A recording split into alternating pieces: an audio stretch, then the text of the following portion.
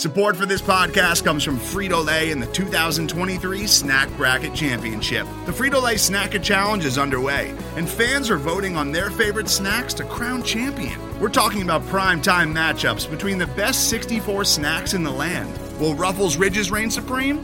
Can Doritos defend their dynasty? Or will Smart Food use their smarts for a surprise upset? Only you can decide. Get in on all the action for a chance to win up to $1,000 or a year's worth of snacks. Let your snacks be heard. Just go to fritolaysnacket.sbnation.com to vote and enter for a chance to win. No purchase necessary. Sweepstakes ends April 3rd, 2023. Void where prohibited. Year's worth of snacks awarded in the form of 52 coupons, each good for one bag of chips. See official rules at fritolaysnacket.sbnation.com.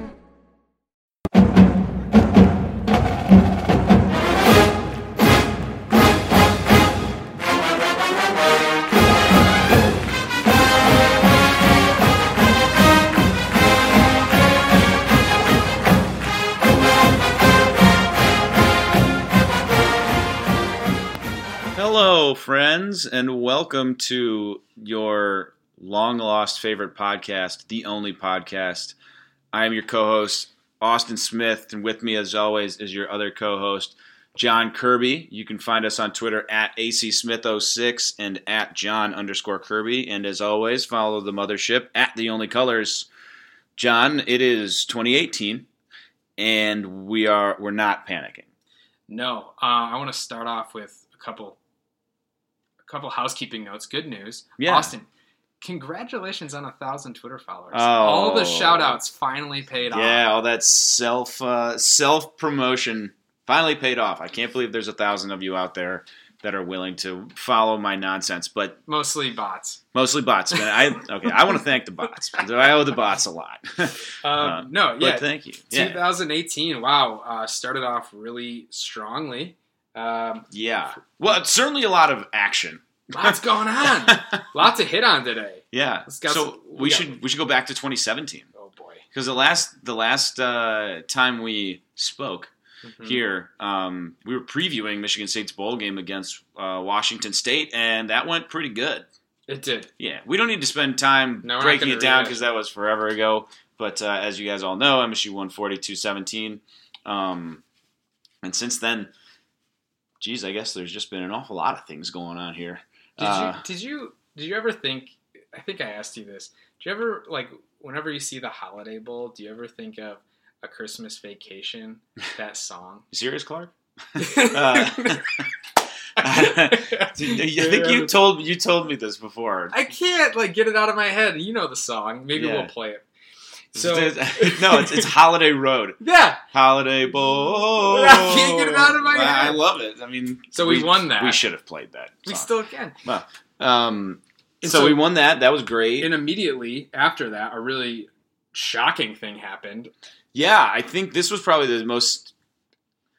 It was certainly surprising in the immediacy. That's why it was shocking. It was just like boom. It was funny because right afterwards, of course, the reporters go up to LJ Scott. The storyline has been all season, really since he ever came onto campus. He's 3 and done. He's out. He's playing as a true freshman. Yeah.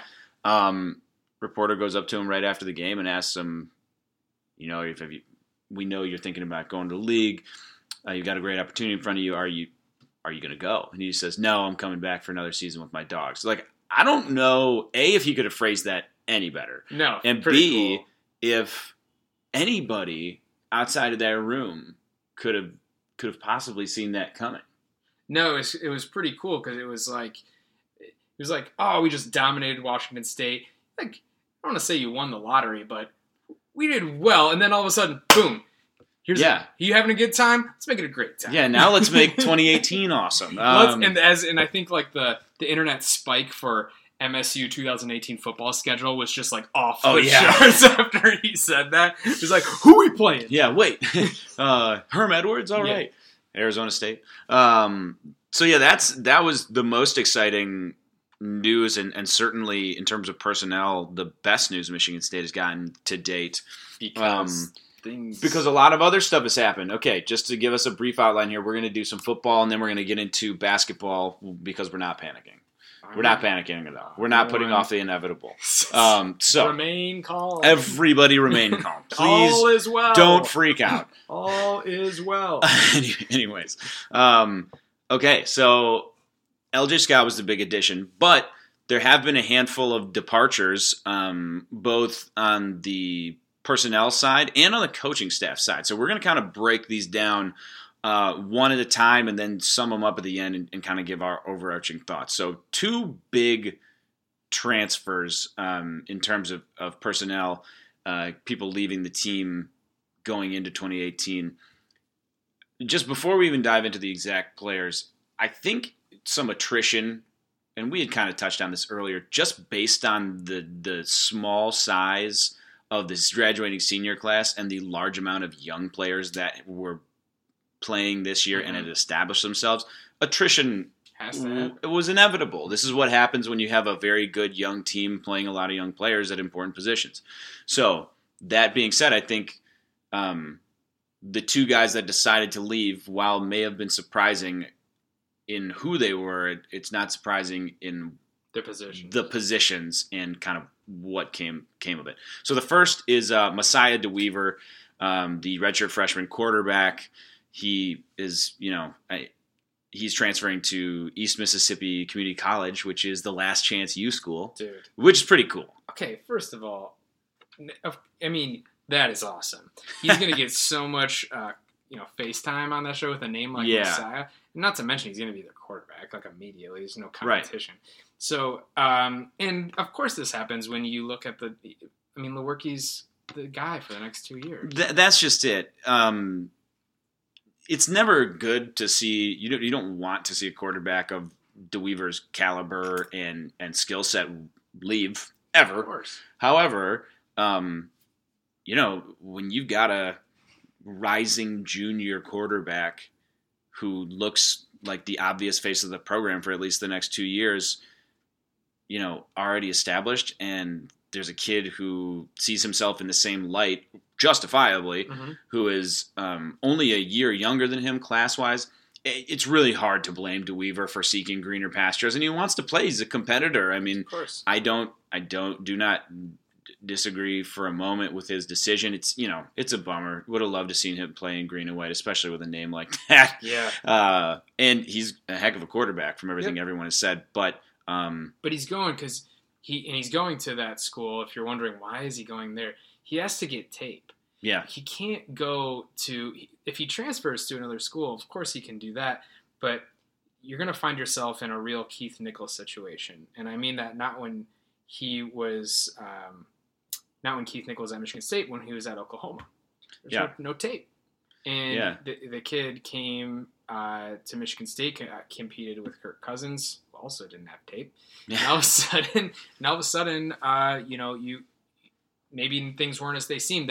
That senior year footage from high school doesn't really matter anymore. And things played out the way they do. It's great to go get tape somewhere, probably win a national championship at the community college. Yeah, and he'll have every opportunity to A, play down there, and then B, they send kids to Auburn. They send kids to they sent the defensive lineman to Pitt.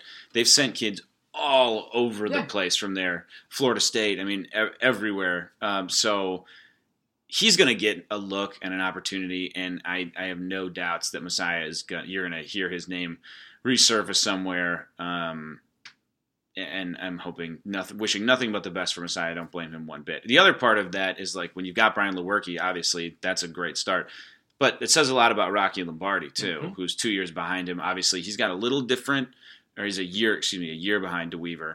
But it's a little different because he's got an actual window that he can see in the future. It's like, okay, this is when I'm going to get my shot. Yep. He'll have competition too, but he's got a shot for 2 years of starting, whereas deWeaver only had a 1 year, one shot, and he knows the quality of quarterback that Lombardi is to the point where he doesn't want to wait 2 more years to take that risk and maybe never be that starting quarterback. Maybe end up, in going the Damian Terry route and just never being a starter. I respect him as a competitor. I respect his decision. Now, there's another player who just recently transferred under I don't want to call it questionable circumstances because it's far from that, but It's a very interesting decision, and that is the true freshman receiver Hunter Rison, son of Andre Rison, decided to seek his release and seek a transfer after playing as a freshman, catching 19 passes for 225 yards, playing in pretty much every single game. Had a couple huge plays against Penn State, and you saw it when he was playing that this kid's the real deal. This one's just more interesting, strictly from a football point of view. It hurts in that the talent. That's substantial talent. I mean, there's really just no way. There's no other way to slice it. It's a really good young player. Mm-hmm. But I think if there was one position that MSU could kind of afford in a way to have that happen at, it was receiver. I think we may have mentioned it last time, but a transfer from that position group felt inevitable. Mm-hmm. I just think everybody was caught by surprise. Yeah, I didn't think it was going to be him. Unfortunately, as you were mentioning, somebody was probably going to leave. There's just not enough balls to catch. Unfortunately, Hunter thought his talents could be used elsewhere. It was interesting to me. You mentioned Hunter's stats. His father had almost identical statistics his freshman year. So it was just interesting to me. They're obviously different players, and it would just be odd to me that somebody's dad would say, yeah, you're right.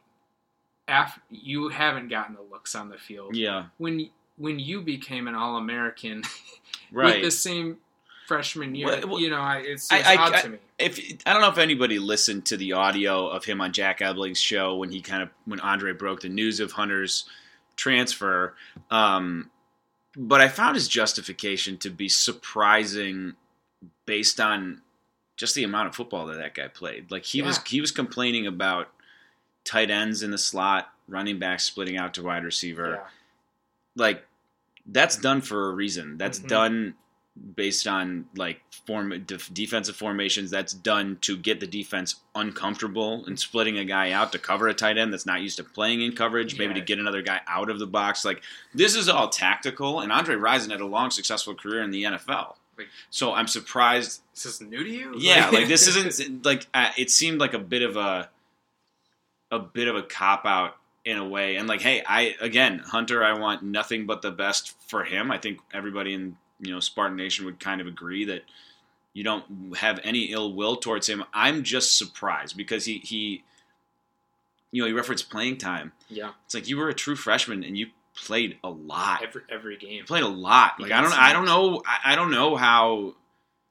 What did you think I don't know what else Michigan State could have really done for him. I just truly, as a true freshman, what did you think was going to happen?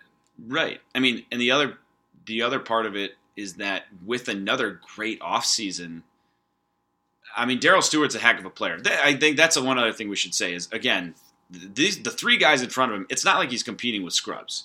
Yeah. Felton Davis is a monster. Stud.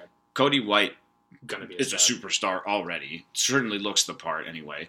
And Darryl Stewart had a huge year. He caught 50 balls.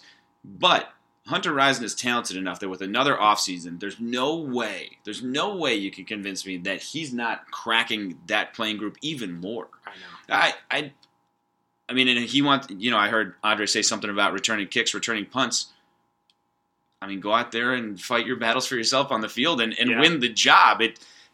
I hope he goes somewhere and has a really successful career. And I will not be surprised to see him end up somewhere in the Big 12 where they throw the ball 100 times a game, and so be it. But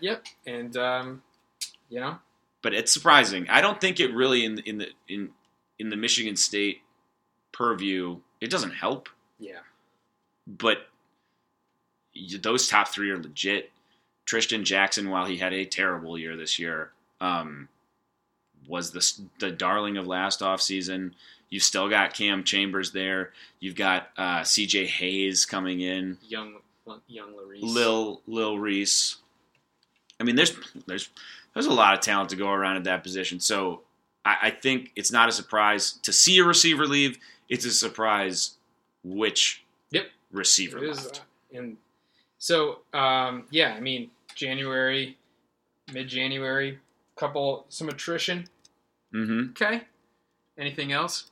Yeah, a few things while we're at it. Yeah.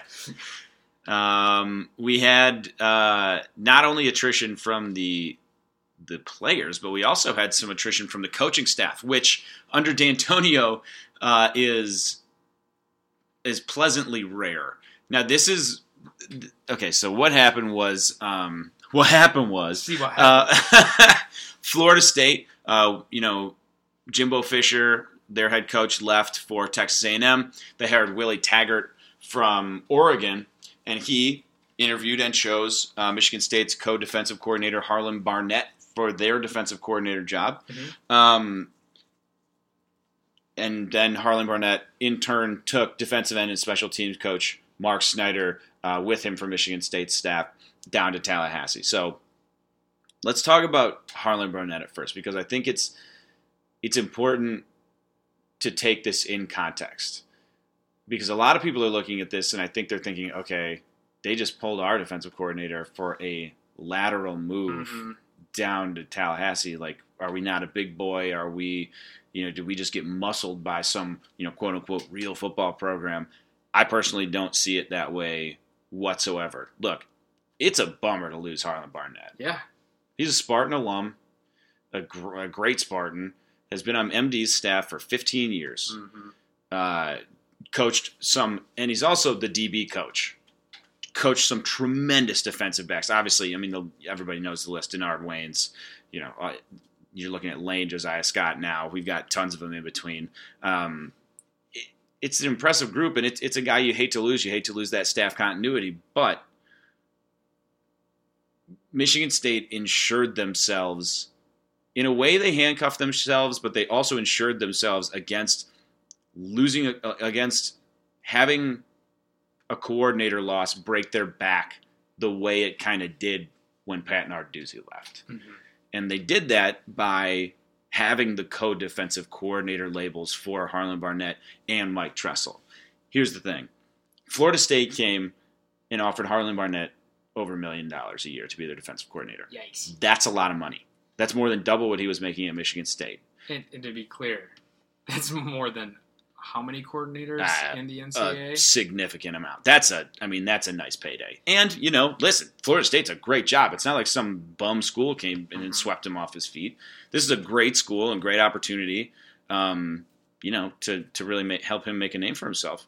And so, that's tough to pass up. But from everything you've read, Michigan State made a significant counteroffer, but at the end of the day, he took the Florida State job. Can't blame him for that. Great school, like I said, great opportunity, lots of money. The problem for Michigan State is that if you give Harlan Barnett a raise, you have to give Mike Tressel a raise that's very similar or more significant, or as big. You're raising the ceiling, and some might say, well, yeah, you have to if you want to be a big-time program. Little context. Florida State, who won a national championship, how many years ago? 4? Yeah, 3, 4. They always have the wallet. Someone out-walleted them and took their national championship winning head coach. Yeah. How many times has that happened besides Nick Saban going from LSU, who won a national championship and then got paid more to leave there, right? Yeah. So they're looking around. So they had a little huddle at Florida State and said, wow, we just got out. Our wallet just got outbid. What are we going to do about it? Boosters. Right. We have 2 places to go. We just went 7-6. Things will get real bad real quick. So they just busted out. I mean, this is the definition of going all in. Yeah. Oh, I mean, absolutely. And I think they're going to see immediate dividends from that. And they have a history of great defensive backs, and they hired a great defensive backs coach as their defensive coordinator. So I think it's a great hire for them. And one more thing. Just because I just don't want to misconstrue the fact that if Florida State goes and buys one of our guys and we want to get mad that we didn't pay him enough, keep in mind that sometimes people just want new experiences. He's been with D'Antonio and probably had a great run. He did. And that's okay to say, you know, I'm going to try something new. I'm going to do it on my own. I'm going to try carve my own path here. He's a grown man. Yeah. And people move careers not careers, but like jobs within their career often when they're in the healthy portion of it. Yeah, I mean, there's nothing wrong with him, you know, kind of making it out on his own. And frankly, he got offered life-changing money. And Michigan State has to look at this at the same time and think, okay, this is why we have co-defensive coordinators. We feel comfortable with Mike Tressel taking over the job. Now they do need to replace their defensive end and special teams coach and defensive backs coach. You don't love that. That's tougher. But when you look at the rest of the staff, you've got Ron Burton. Yep. Who has coached the entire defensive line plenty of times before in his career, did so at Michigan State very successfully until Snyder came down to the ends. And you've also got a really established group of players down there now, so that should certainly help. And in terms of a DB coach, it's going to be interesting to see what Michigan State does here. But they do have something in their back pocket that not many schools have. Mark D'Antonio. I mean, it's Mark D'Antonio's bread and butter. It's a position he played. It's the position group he's always taken a special interest in. I think maybe in the interim, you know, between they're going to hire a defensive backs coach, but until they really feel that he understands the system and that they're fully ready to turn it over to him, you're probably going to get some special input from MD. Well, and also people say they don't have I don't have kids. People have favorite kids. Okay, yeah. This is Mark's favorite kid. Yes. And if, you know, it looks like you guys might need a little, you need help? A little extra Does attention. anyone need help? You sure? Yeah. Okay, I'm going to help Yeah. out. You know what? I'm good. I'm going to help. I don't see it's a bummer to lose HB, but I don't think this is far from backbreaking. And there are some really interesting candidates out there. It came out today, though, that Pitt's defensive backs coach, Ronaldo Hill, former Spartan, actually is deciding to stay at Pitt rather than interview at Michigan State. He's loyal to Narduzzi, and I absolutely respect him for that. The really interesting name that I read was Archie Collins, who is a former Michigan State defensive back who is currently the DB's coach at defensive passing game coordinator and the defensive backs coach at Central Michigan. Now, that doesn't sound incredible, but there are a couple things about Collins you have to, like, once you put it in context, it seems like a home run hire to me, should they do it. He's a Michigan State grad, played at MSU, coached under Harlan Barnett at Michigan State from 2010 to 2012, working with the defensive backs, and while he's on the staff, 6 Spartans earned a combined 10 all-conference honors. Trenton Robinson, Johnny Adams, Darquez Denard, guys picking up awards all over the place. Curtis Drummond, Trey Waynes. I mean, he's been around really successful players at Michigan State, and he's also coached at Cass Tech, Detroit Southeastern, and Mackenzie. Hello. Listen, Ding, ding. You lose a big recruiting connection in Harlan Barnett, but this is a guy who knows Detroit. This is a guy who has been at Michigan State, has been a part of the program. And guess what? Central Michigan's defensive backs are pretty good. Okay. I'm just looking at his bio right now. He's in his 4th season at CMU. In 2015, they ranked... The entire Central Michigan defense ranked 2nd in the MAC and 16th above football FBS teams 1 year after ranking 29th in FBS and number 1 in the MAC. Basically, they've been ranked in the top 25 in the country in pass defense in 2013, 2015, and in 2016, the Central Michigan defense finished the regular season ranked 6th in the nation with 4 defensive touchdowns, all by DBs. Listen, end of the day, this guy seems like he could be. He kind of checks all the boxes. I'm sure there are other candidates out there that are big, but this is the name that you kind of keep seeing, and it seems like it would make a lot of sense. It does, and I would also like to thank you on behalf of 2 people. The SID at Central Michigan who wrote that, because you are the 2nd person who's ever clicked on to hit that name outside of his mother. And I'd also like to thank you for grounding me into making me make me feel better about the loss of Harlan Bennett. Yeah, well, I'm doing my part. You lost someone else. Okay. So there was another coach that, if you've been following my personal work at the Only Colors, you will know if he's ever read anything that I wrote, he doesn't like me because I have been somewhat outspoken about him and in my general opinion of his coaching ability, and that is defensive end and special teams coach Mark Snyder. Boy, Mark. So his story is Michigan State brought him on in 2015, the year they made the college football playoff, to be the special teams coordinator and the linebacker coach. Seems like a good gig. Brought him over. The first red flag for me was they brought him from Texas A&M. Not exactly a unit, A, known for defense. Sure. And B, a unit that runs a 3-4, not a 4-3. So a lot of confusion for me in the hire in general. I think Michigan State wanted to recruit Texas a little more, and they have. And to his credit, they have landed some guys like Tyler Higbee, Darryl Stewart. They're recruiting Tommy Bush right now. You know, they've dabbled in Texas. Great, that's great. But they brought him on to be a good special teams coordinator. Special teams, which had been a major strength of Michigan State, literally pretty much the entire D'Antonio tenure leading up to Mark Snyder taking over.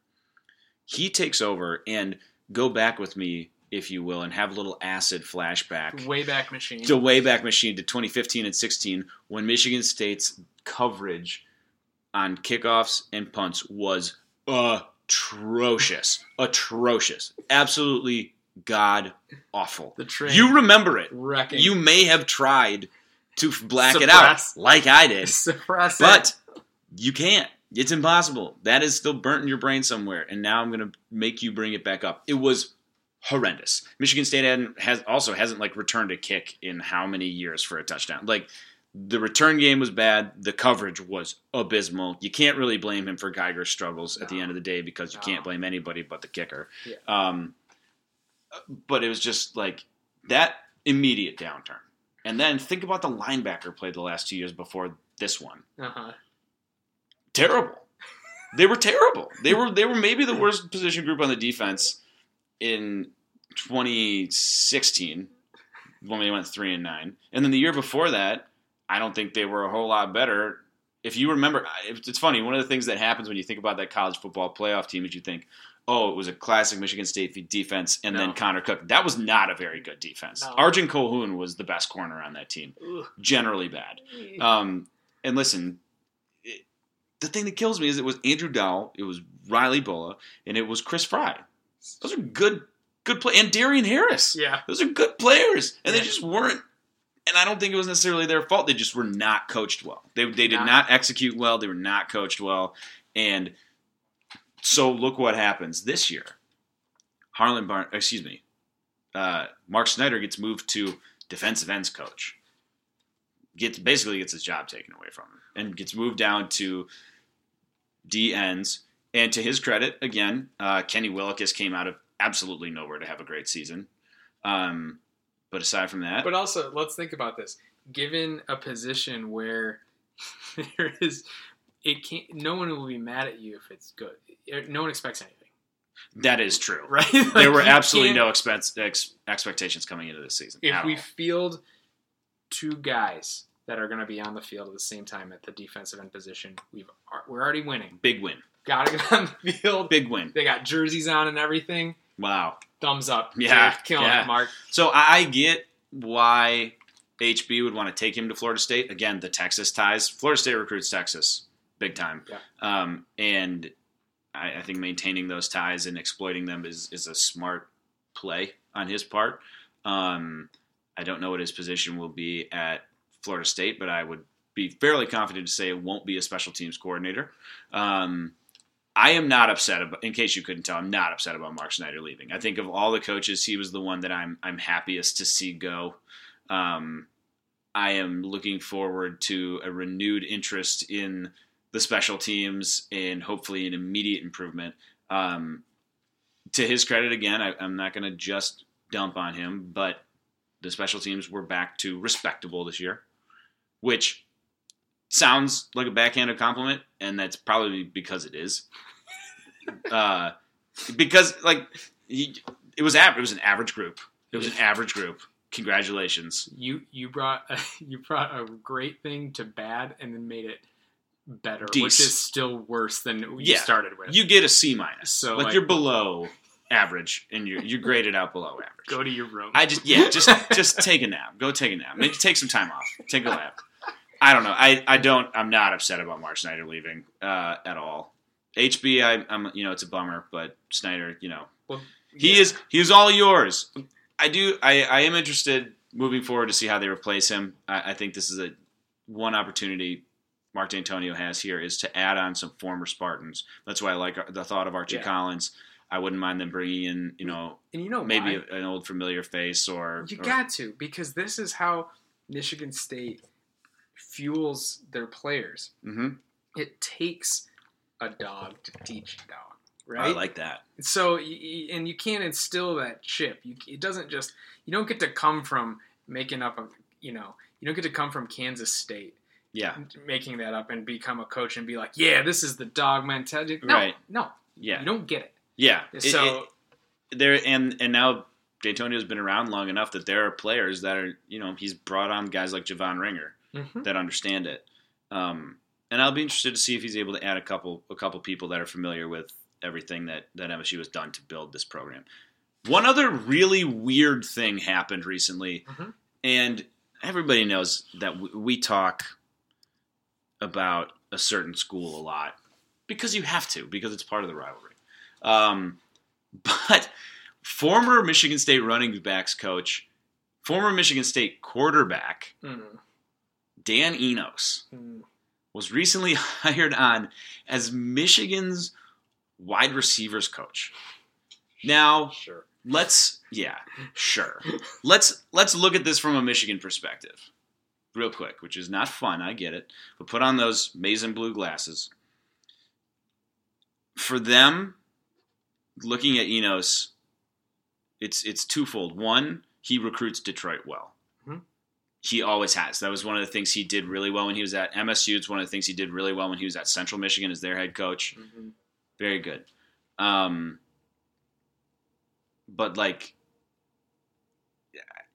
are they bringing him on for the 1 week a year that they play Michigan State? Well, I mean, when you pay assistant coaches over $1 million and get nothing out of it, I guess you try new things. Because, I mean, if you can't beat the teams that matter, I guess you hire from them. I don't know how this works, but apparently, I mean, it's certainly a tactic. Yeah. It's a you know what? I would never dog on Dan Enos. Before this, I'd check in and be like, how's that dude doing? Because things didn't work out after. Him and Burt. It's just, so he rolls down to Arkansas, takes on Burt. And by the way, in his 3 years at Arkansas, they got much worse with him as offensive coordinator. It's not false. And if you remember our large friend Burt, he had a strong emphasis on running the ball. Yeah. So Michigan said to themselves, we're going to go get that running team that was bad at running offensive coordinator to coach our wide receivers. and he's going to, he's going to report up to some guy named Pep who's getting paid over, and Drevno who are getting paid over. Sure. You know what, guys? Go nuts. Because I appreciate the fact that you're trying something new, because what you were doing wasn't working. I can tell you now that, if you're trying to rile us up, you did. Yeah, that's fun. But also, Dan Enos, you can't ever come back home. Yeah, this is a hot button because there are very few things, maybe none, maybe only one, that you can do in terms of legal things that will turn a fan base that will make Michigan State fans or any fan base just simply shut their doors. See you around. Think about Justin Boren, the kid who transferred from Michigan to Ohio State. Sure. He's no longer welcome in Ann Arbor. Andrew Dakich. You're right. This is again, Andrew Dakich going from Michigan to Ohio State. That kid. That's gross to me. Yeah, it's gross. And so, you know what? If you feel weird about that. But Austin, think about this. So, Enos, quarterback at Michigan State. Yeah, man. He has to have a very personal moment, which will be, whether he likes it to admit it or not, a very awful, awkward realization, microcosm of hell. When he, for the first time in his life, this is happening or has happened, had to put on maize and blue. Right. He has to say go blue. That is the choice you made. And if the money, I mean, hey man. I mean, get paid. I don't blame. That's fine. Do whatever you got to do. But you got to know now. You're not coming back to East Lansing now. You're done, right? You're done. This is a deliberately burnt bridge. He stood there and he dropped the match on it. Made your bed. Hey, yeah, It's a crap. And man, it is going to be a weird feeling for him. You like losing in Spartan Stadium, like standing. Imagine is this fun? You like? Think this? about him standing. Imagine. Well, you know all the words to this song that they're singing, don't you? That's right. You probably sang this over there. You know this. So this must be hard. Just picture him. Mm-hmm. If they lose in East Lansing next year, and he's got to stand on the sidelines of Spartan Stadium, wearing maize and blue and losing, unless he is engaging in a true if this is some sort of, what do you call it, an inside job. If this unless this is Mark D'Antonio's greatest stroke, master stroke. I love this spin, and I'm living this spin unless now. It is, which I'd be so smitten. Wow. I'd be just, what if maybe dude, he's a spy. What if Dan Enos is he's the he's double agent. He's Judas. Yeah. He had to do this for the greater good. Yeah. And everyone will hate him for the rest of time. But Mark will know. Mark knows. He is the ultimate rogue double agent. Oh, that's the way. And I'm if that happens, and I can't, imagine if they throw 4 interceptions next year. I cannot wait. I'm going to or 5. tweet. Let's do 5 again. I'm just going to tweet at Dan constantly after every terrible game and be like, "Thanks, buddy. Thanks, wink, man. Wink. Yeah. Got you. We know what you're doing over there. We got you, Dan. Killing it. We see you, Dan. Dude, Dan, so, you get it. double agent Dan, now working in maize and blue. So unless this is the greatest cover up in D'Antonio that's history, what I choose to believe. Yeah, I'm also going to choose to believe that as well. Wow. So that's a lot of football. And that sport's not even in season anymore.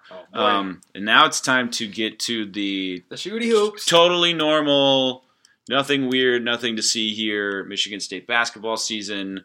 I'm not freaking out. No, why would I be freaking out? You're mad. You're mad. I'm not mad. Oh my god! What happened? Since we last were here, there have been 3 real games of import. Mm-hmm. The first of which was a 30-point drubbing of Maryland at home, where I had fun. That was great. We don't even really need to spend time on that. It was more of the same for Michigan State, just an absolute clinic. They were shooting the lights out, and that buzzsaw that had been rolling for the last couple months just kind of kept on going against an admittedly undermanned Maryland team. But you did what you're supposed to do to an undermanned team. You smoked them. Since then, not as great. We went to... Not as good. Okay, can we talk... Okay, so then we went to Ohio State. Bad. First true road game. I don't count Rutgers. And as a road game, because it's just not a true environment. And I believe we played them in early December, whatever. Yeah. That was the craziest I've ever seen Value City Arena. That place does not, the nut... No. Ohio State is always... It is a church. When you play there, it's not crazy. Yeah, as far as Big Ten atmospheres go. Yeah. Sure. Well, yeah. In that context, that place was bonkers. Yeah, they were fired up, popping off. And if you missed it, and I envy you. Yeah, I wish I would have. Michigan State lost by 16, and it felt like 60. Yeah. That's a pretty good way to put it. And just like football. That was rough. So then, I think the hard part for me to swallow was watching that game, and I'm many things. Watching Bates, Diop. Oh my goodness, man! what was he gonna start for the Cavs the next day? Like, what was that? Yeah. So just to your point, it goes 12 of 21 from the field, 32-7, 3 steals, a block.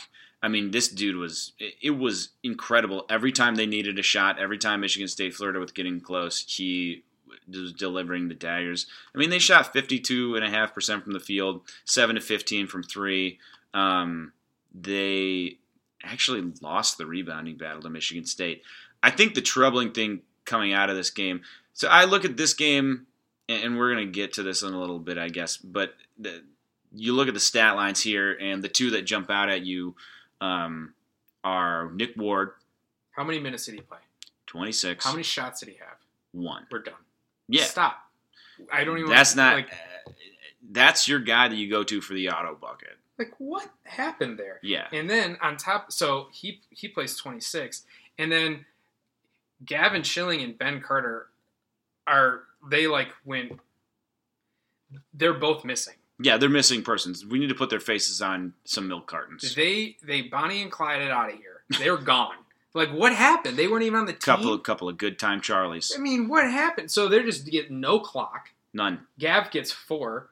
Carter doesn't play. Doesn't play. And sometimes we see Izzo slowly chip the rotation down as the season progresses. And that happens. Yeah. But maybe not to the extent where we just saw a guy not play anymore. I think Carter's been a little banged up, but the removal of Schilling from the rotation, especially against Ohio State, it didn't make a lot of sense to me. Can we here? I want to reiterate though. So Nick Ward did not play well. So you think to yourself, okay, what happened there? Were they just like dominating us on the inside? I don't know. Throw Gav in there for 4 minutes. How many shots did he have in 4 minutes? 1. How many rebounds did he have? 5. Oh. Yeah. So you have and that's the thing is when you talk about a guy like Gavin Schilling, the thing he's always been lauded for is his defensive abilities, his ability to switch picks as well as anybody.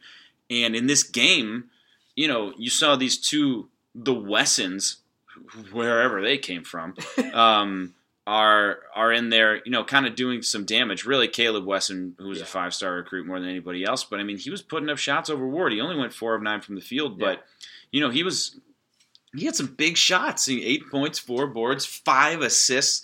I mean, and you talk about having another defender to go out and check Bates Diop because, listen, whoever was guarding him, Goins, Bridges, doesn't matter, didn't do a good job. So maybe he ended up on Langford on some switches. I'm just a little surprised that, and I get it, bigs are bound to fall out of the rotation, especially when you got guys like Ward and Jackson, up there playing so well, and Bridges playing a decent amount of small ball 4. But it's surprising to see Schilling, and I kind of hope Izzo switches that up a little bit. But it was just not a good game, and I think it's a twofold thing. One, MSU just didn't play that well. They looked like it was their first true road game of the season. And then on the other side of it, and I said this early in the season, I didn't think Michigan State was going to lose many games this year at all. But if they did, when they did, it would be somebody on the other team going absolutely bonkers. And so far, we've had Grayson Allen and we've had Keita Bates-Diop. That was fun. And they've Thanks that for was that. Sorry. Just absolutely stomping on Michigan State's heart. So can I say one quick thing that won't be found maybe in the box score? If I found one thing that I loved/hated in that game was that Chris Holtman runs some beautiful sets. Yeah, it's a fun team to watch. They run crisp half-court stuff, and I was shocked because the guy started in June, and he's already, and then comes in with a depleted roster. Mm-hmm. Kind of maybe not as depleted as people think. Right now, apparently not because they're 5-0 in the Big Ten. Yeah, but I mean, he comes in, and I was just I watched they came down and they knew, Holtman says Bates-Diop is feeling it. I'm going to cater to this game. Get him the ball, right? Get our best player the ball, and then weird how that works. Unfortunately, on our end of the court, Izzo has slowly transitioned away from hard half-court sets. If you remember back in the early aughts, I mean, he had a playbook absolutely. that was pages deep of like Yep. very strict sets. Now, fast forward however many years, and it is a free-flowing game with it's very much a motion offense. with no direct idea of where things could go, and the idea that it could go anywhere. But then the problem with that is you just sometimes can get stuck, and Nick Ward gets no touches. Where you have an offense where you have to say, wow, maybe we should get Nick Ward some touches. Yeah. Like, that doesn't necessarily happen in the motion offense, no matter how much Nick Ward screams for the ball. So it leads us to the next game where we found out that Nick Ward was a point of emphasis for the offense. Much better. Where apparently the team spent a lot of time figuring out how to utilize the motion offense in a way that guaranteed he would get a touch. Yeah, and I think it's pretty obvious after a year and a half now that needs to happen in every single game. Ends up with 17-10 in a much too gut-wrenching, much too anxious win. Terrible, dude, and I don't want to make everyone relive it, but we're going to. Yeah, sorry. And when I say that Nick Ward needs paint touches, it doesn't mean it has to go up. But when you got to go in to go out, right? Yeah. You go in to go out, and then back out creates momentum, a defender running at your playmakers like a Josh Langford, like a Miles Bridges, like a Cassius Winston, who can then use their momentum against them to go by them. Otherwise, you're already in a bad spot. And that's why you have to go in to go out. And it's like, I agree. And just watching it happen. It's frustrating, and I think it's sort of indicative of what teams are seeing. And this is, in terms of Michigan State's style of play and what they want to do, because they have done that all season until these last two games, for the most part. Yeah. And I think what Ohio State and Rutgers have done, and Rutgers has now done it twice, which is crazy, but is teams are just packing it in. Yep. They're letting guys like Miles Bridges, Langford, McQuaid, Nairn, they're letting Michigan State players fire away. Yep. End of story. And right now, aside from Cassius, who's still hitting 50% of his threes, which is insane, and Josh Langford, who is hitting, I think, let me see here, he's hitting 47% of his threes. Aside from those two, you ain't got a lot in terms of outside shooting, and that was one thing that everybody agreed unanimously could end up being a tough spot for MSU. Jaren Jackson has held his own nicely, but Miles Bridges is shooting 34% from three, and he's taking 5 to 7 of those a game. That's not good. And I think something's got to change with Miles Bridges. It's weird, and I'm not sure what the answer is. It's a tough. He's in a tough situation because I think he's. What he was so good at last year as a small ball four was just being able to blow by the guys that were on him. Yeah. And this year he's guarded by wings, and frankly, he gets the ball in really tough spots. Yeah. He gets the ball in the corner a lot. And that's not where you want your explosive wing to be. I want him out on the elbow. I want him out where Josh Langford gets the ball more often than not. Or I want him in a little bit more space.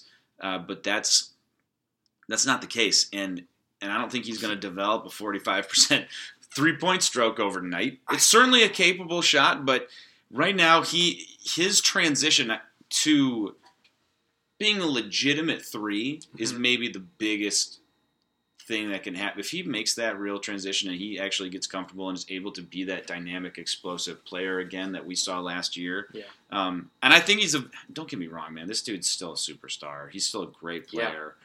But in Michigan State is a much better team having him, and he's one of the, he's definitely one of the best players in the whole team and a star. But his game doesn't match what the team needs, it sort of feels like, in a way. Yeah, and that's, wow, what a great problem. Yeah, absolutely. It's a fantastic problem. And one that I trust that this coaching staff will be able to figure out. Right, because you're seeing growing pains, I guess, should be my point. Sure. The rest of the game, I think the thing that was most alarming about, I can't believe we went to overtime with Rutgers, there we were, is that, you know, we saw a Rutgers team that we couldn't put away. And that was like kind of the alarming part for me. It's like you could smell blood a handful of times and you thought to yourself, all right, you're up 7, you're up 6, just get a stop and this is done. It's done. It's all over. It was fun while it lasted. And then you win the game by 11 on free throws and we all walk out of here kind of pissed off, but we forget about it. Couldn't step on their throat. They made some really incredible shots. No doubt. There were just some plays where you're just kind of like, guys, if we're going to do the floor slap thing every third time down, like, let's make it mean something. Yeah. You know, I mean. Fanini will love that. Well, I mean, there's nothing wrong with, like, you know, sending a message or trying to get each other excited. And if you use that method, that's fine. But, I mean, like, truly believe in it. Like, do something about it. What are you doing differently on this play than the time before when you didn't? Like, how are you... Otherwise, you just kind of look like a jackass. Yeah, I mean, I think I think their flaws are becoming a little more visible. I still think this is a team that can just bludgeon you to death. I absolutely think that. I don't think nothing of these last 2 games has affected my expectations or what I see as possible for this team. I think what it's done, if anything, is kind of ground everyone in terms of, you know, just remembering that this is still college basketball. Yeah. Like this, it's crazy. You mentioned earlier, you said you put up a Twitter poll of, you know, will this team lose 2.5, you know, more or less than 2.5 games? Well, it's still possible to be the under. I do remember seeing that and thinking and saying to myself, you know, this is probably one of the better Michigan State teams I've ever seen. Yeah. But I also understand how 18 to 20-year-olds work in that this is why we love college basketball. Yeah. Because in March Madness, a team that doesn't belong there can win. And, like, not every time, but one time out of 100, right? And that's why we love it, is it can be so erratic. And that is why it's kind of cool. So, now it wasn't kind of cool to go to overtime with Rutgers. No. But you can see how good they can be when they beat Maryland by 30. And you can see rock bottom, which is beating Rutgers. Yeah, and winning. Right, winning. Okay. But one other thing that I think is important to point out about this game is, and it'll kind of transition us into the next point here, but, like, what was concerning to me was that down the stretch, just to kind of accentuate your point about not being able to step on the throat, you had your 4 other starters, aside from Cassius Winston, all miss free throws that could have put this game away. Langford missed 2. Nick Ward missed the front end or I don't think it was the front of it. He missed 1 of 2. Yeah, that was odd. Bridges missed a big one in overtime. Bridges made a big 3 in overtime and did plenty down the stretch, but he didn't score until there were 7.5 minutes left in the game. And I don't think that'll happen again. I don't think it'll happen again either, but it was weird to see this team kind of just have to scrap and claw in ways that we haven't so far. So, I think there are a few takeaways. One, I noticed a couple scary trends, and they're twofold. One is Jaren Jackson can't stay out of foul trouble. He is up to 4 fouls every single game. And he's got to, like, I know he's an emotional kid. That's a big deal, though. I know, and I know he's an emotional kid, but, like, I love how he's shocked. Every time. And it looks like somebody, like, shot his dog. Each time he gets called for, like, a blatant foul. Yeah. It's like, dude, that happens. But he is such an X factor in his ability to play the 4 or the 5 and change up what MSU wants to do, and his ability to pair with Gavin Schilling. Like, you can't play Schilling and Ward together. And the fact that, you know, Jackson gets into foul trouble limits what you can do around the entire... He is, in a lot of ways, kind of the big X factor as to what makes this team go. Dude. He's got to stay on the floor. Jaren has... You can talk to anyone you want, but you can't talk to Anna Gagne, okay? Because he cannot... He's the only one who can't give you advice on this one. Don't ask me. He's like, I get it, man. I don't know it. I never actually committed a foul. The other one is that the backup backcourt is, at this point, just bad. Tum Tum Neard and Matt McQuaid, and again, this horse of Matt McQuaid has been so beaten to death by me, I apologize, but we're in basketball season, I'm not going to stop. He's just not very good. He's a capable defender. I will give him that. And at this point, that is enough for him to play based on the dimensions and makeup of this team. He's going to play a lot. Mm-hmm. End of story. Tum Tum, same thing. He's a backup point guard, for better or for worse. He has now, though, gotten yacked 2 games in a row. Mm-hmm. Got yacked by Ohio State and went to the floor to the point that he was getting made fun of on Instagram by Instagram celebrities. Dude, and then the other night he gets Corey Sanders yaks him against Rutgers and makes a big basket. It's like, I thought you were the defensive stopper. And he's still, although he has made a 3 in each of the last 2 games. You can't, here's what we can't do. 1, as a rule, and I think I've talked enough about how bad I was in high school basketball, but it was my best friend and I, we made a pact together. Whenever we would play teams that clearly overmatched us, there were 2 rules. Don't fall down. Don't get crossed. Usually those work together, right? Yeah. And definitely don't get dunked on. Because you can see these things coming. Generally. I mean, I have a pretty good eye for when I'm going to get, a waist in the face. So, and what you can't do is say to yourself, oh, he's bad at one thing, so that automatically makes him good at the other. No. You know how that works? I feel like that can't be a thing. And then, give to his credit, played great defense on Sanders in the last play of regulation. Yes, he did. He still has his flashes. I'm not saying course, he's terrible, it's... But, dude, so back to the Instagram celebrities. If there's an Instagram follow and you like basketball, at FamousLos32, all he does is basically make fun of whoever just got put on skates or who got dunked on. And, I went to bed Sunday night and I was like, okay, at least I can forget about that game. Monday morning, pop open the IG, and there it is to 1 million followers over and over. And I was like, yep, remember that. Yep, okay. So, flashbacks. And then, it happens again against Rutgers, and it's like, Tom, you gotta, have some self-respect. Yeah, man. he hasn't. He's had a tough go here. You gotta put gum on the shoe. Whatever you gotta do. Hey, man, follow him. I don't care. Just don't get yacked on national TV twice. The skates. Yeah, he was on him. I mean, you can't. You look. It's a bad look. It wasn't good. So who we got next? Yeah. So I think this next game is coming at a very good time. Coming out of these last 2, there's a silver lining in that. A, Michigan State got punched in the mouth, absolutely embarrassed by Ohio State, and then B, they had to grind out a game where they weren't playing well the next game and got embarrassed by Rutgers. Got embarrassed by Rutgers in a win. So. Now, my logic here may seem counterintuitive at first, but just stick with me. The next game is against the University of Michigan. Ann Arbor. Not Flint or If you have heard, yes, the least popular of the 3. They will be coming to East Lansing Saturday midday for a big tilt. Now, they're playing really well at the moment. They had a really close loss to Purdue, who is apparently in the top 5 now.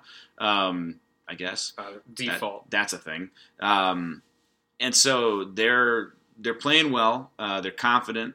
It's a lot of new faces, but it's a pretty good Michigan. It's a pretty good team. Yeah. It's a tournament team, that's for sure. Now, a downtrending Michigan State welcoming a uptrending Michigan with nothing to lose generally sounds poor. However. Yeah. I will say that I think this is actually kind of coming at the best possible time. Oh? My logic is that this team, Michigan State, they know how good they are. Mm-hmm. They've played in a lot of big games so far. It's understandably, in a way, tough to get a bunch of 19 and 20-year-olds up for a home matinee against Rutgers. The butt. Yeah. Yes. Rutgers. That's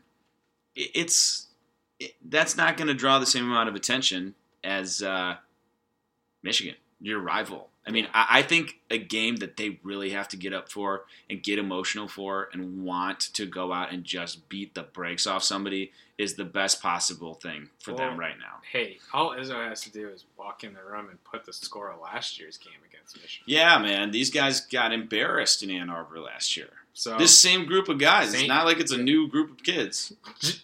Jaron's like, ain't me. Yeah, I'm not on that team. Wasn't me. I didn't foul anybody in that game.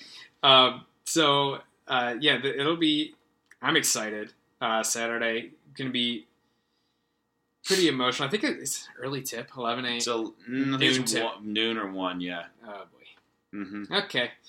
Brunching early. I was going to say bars open earlier than that. It's going to be fine. Okay.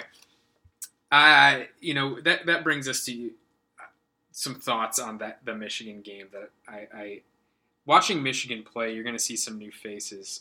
Charles Matthews, transfer from Kentucky. He's good. He's a guy. And you're like, I remember watching Michigan a few times this year and being like, who is this? Like, get out of here. No, he's pretty good. And then everyone's favorite villain, Mo Wagner. Just the worst.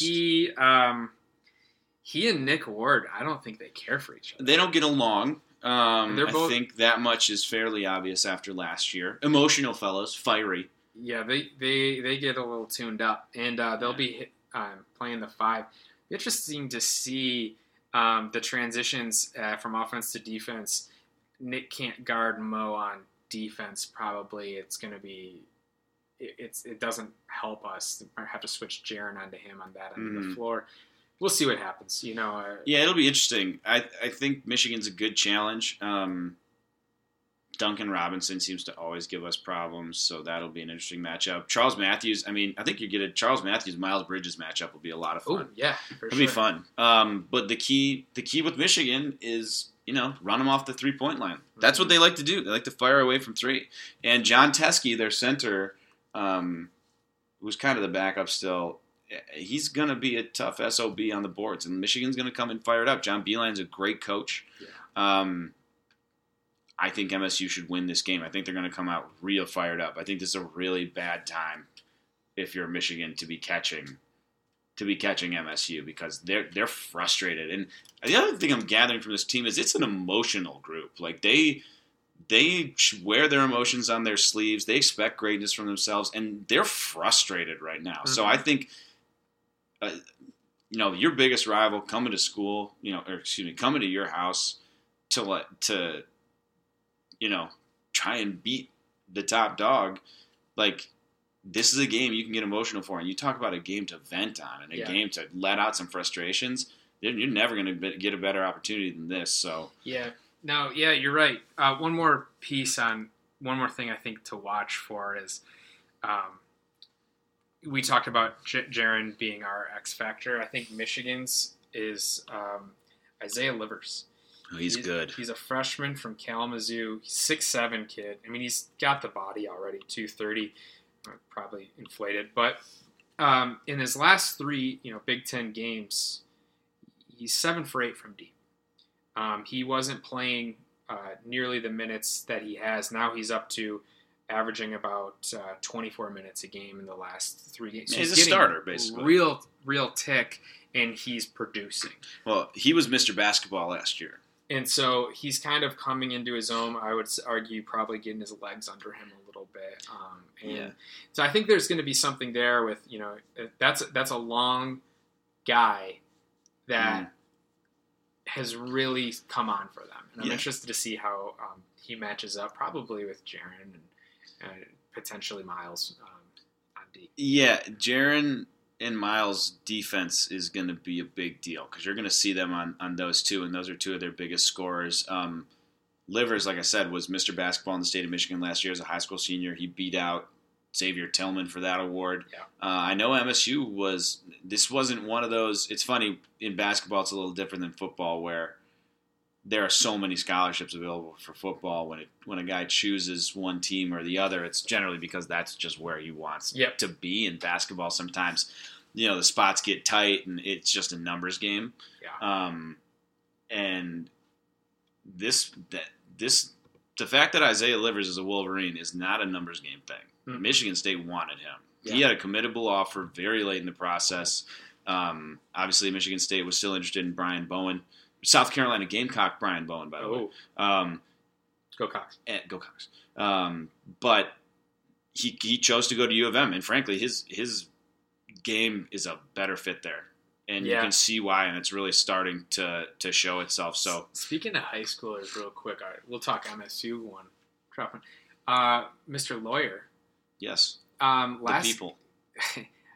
They won 59 to like something, and he had 44 points. He's good. But like as 59? 44 or 59. Yeah. Decent. Maybe double him. But until he becomes an upperclassman, he might be the foster child to me. Or a junior lawyer. Ooh. I liked foster child. We got a lot. We've got a ways to go there. Yeah, I did see one more thing before we get to the very end. His teammate Thomas Kithier, Michigan State commit, officially not going to be playing thanks to the MHSAA. No. Here's what congratulations to the folks at the MHSAA for keeping a high school senior from playing his final year of high school basketball. Never get that back. Yeah, no. Was it worth it? Was your point made? Yeah. I saw Matt Sheehan, one of our guys here at TOC, tweeted something out about that, and it's a great point by him, and I definitely agree. It's just a shame. I mean, I get you're about integrity and things like that, but I think all things considered, we're talking about a kid playing high school basketball, and it's a shame that he is losing a season not only with him and his friends and an experience he'll never get back, but you're inhibited. You're taking by the time he plays a game of collegiate basketball, he'll pretty much not have played in 2 years because he has to redshirt now. Well, and not that MSU basketball aside, you took away a kid's experience. Right, you took away his senior year. You don't get senior year anything back. Right. Like, yeah, it's gross. It does not reek of a good decision. So I hope those folks are happy. Prop bet. Prop bet. Okay. How many? And you can be within a variance of 1. Okay. So you can I'll take that. 1 higher or lower than the correct answer. How many non-two-scorer lineups will you see on Saturday?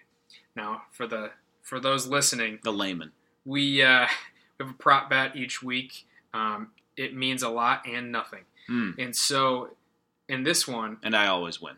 I don't think you've ever lost. Our scorers are our starting 5. And that's not it's not an exaggeration. No, they are all scorers. And then everyone else on the team, I'd argue, except for Connor George, is a non-scorer. So how many times in this game will there be a lineup where there are only 2 scorers on the floor? So when they're only 2 to starters clarify, on the floor. yes. How many times? Yes. Oof. I'm gonna say at least 3. And that's fine. And the reason I asked the question is I almost find it egregious if it gets it's upsetting. If it gets to 3, that is too many for me in the entire game. I can't find myself like to look at the court sometimes, and you're seeing like people sub in, and then you see the ball get passed around, and you're like, oh no, who's gonna score? It's Nairn to McQuaid to Goins. What? To Schilling. Yeah, and you're like, what's happening? And the thing too with this team is right now with neither of your backup players in the backcourt being a legitimate threat, if you sub out Langford and Winston, what are you supposed to do? You're supposed to throw, even if you keep Jackson and Ward in the game, what are you going to do? When you have McQuaid, Nairn, and Goins in the game together, which we saw, that's never going to work. It's just never going to work with this team. It's not, because if you play a team with half a brain, they're going to drop all of their players down low, and they're going to stop everything you're trying to do. So I'm really hoping that Izzo just got this out of his system and he's done. But I have a feeling that's not the case because it's January and this is silly season for the Izzo lineup. So we'll see. Finally, wrap up. If you're new to the podcast, we have one big question. I encourage you to participate. Hit us up on Twitter and let us know your answer. This one, before I ask you, I'm gonna pick on someone. a group of people. We'll call them out. Izzone? Come on, guys. And I know I'm going to be old guy about this, but I do it because I get to watch in December the alumni Izzone come, and they are loud. And you know why? Because they're kind of drunk, and they got to get to be away from the kids for a little bit, and I get it. But, and it's a really cool thing that once you're away from the Izzone, you realize how awesome it was. Michigan game coming up. Hoping they bring the noise. With that said, the one big question, what is your favorite MSU chant? I mean, it's got to be Go Green, Go White. Like, that's not even a question to me. That's obviously the best one. I will say, my favorite, for whatever reason, cheerleader chant is when they pick up the big microphones, and I feel like they only do it in basketball. They go, Go State, Go. There you go. Go State, What about go. this? What about? It makes me think of March Madness. I don't know why. How about, it doesn't have to be a chant, but band integration, thing action you get to do in the student section. Or anywhere in the student. During the middle of actually it's the entire song where it goes, and everyone knows what we're talking about. Woo! Yeah. We just know exactly what to do. Yeah. Right? It's the best. That's definitely my favorite one. And I had a buddy in college who every time they did the Jaws part would scream bloody murder at the top of his lungs like the sharks were coming after him. That was so fun. I love that. That was fun once. One time. Once. So those are my personal favorites. I'm hoping for to come back next week and have a lot of fun things to talk about. We're gonna have a real exciting one next week, hopefully. So, with that being said, thank you guys for tuning in to another edition of The Only Podcast. I have been your co-host, Austin Smith, and joined as always by John Kirby. We will see you all next week. Okay, bye. Today's episode is brought to you by Cars.com. With over 2 million vehicles and 50,000 more added every day, Cars.com will match you with the perfect car for you, your budget, your life, your style. And if you're ready to say goodbye to your current car, Cars.com will get you an instant offer to cash it in. Just start by entering your license plate and get matched with a local dealer who will write you the check. So whether you're looking to buy or sell, just go to Cars.com. It's magical.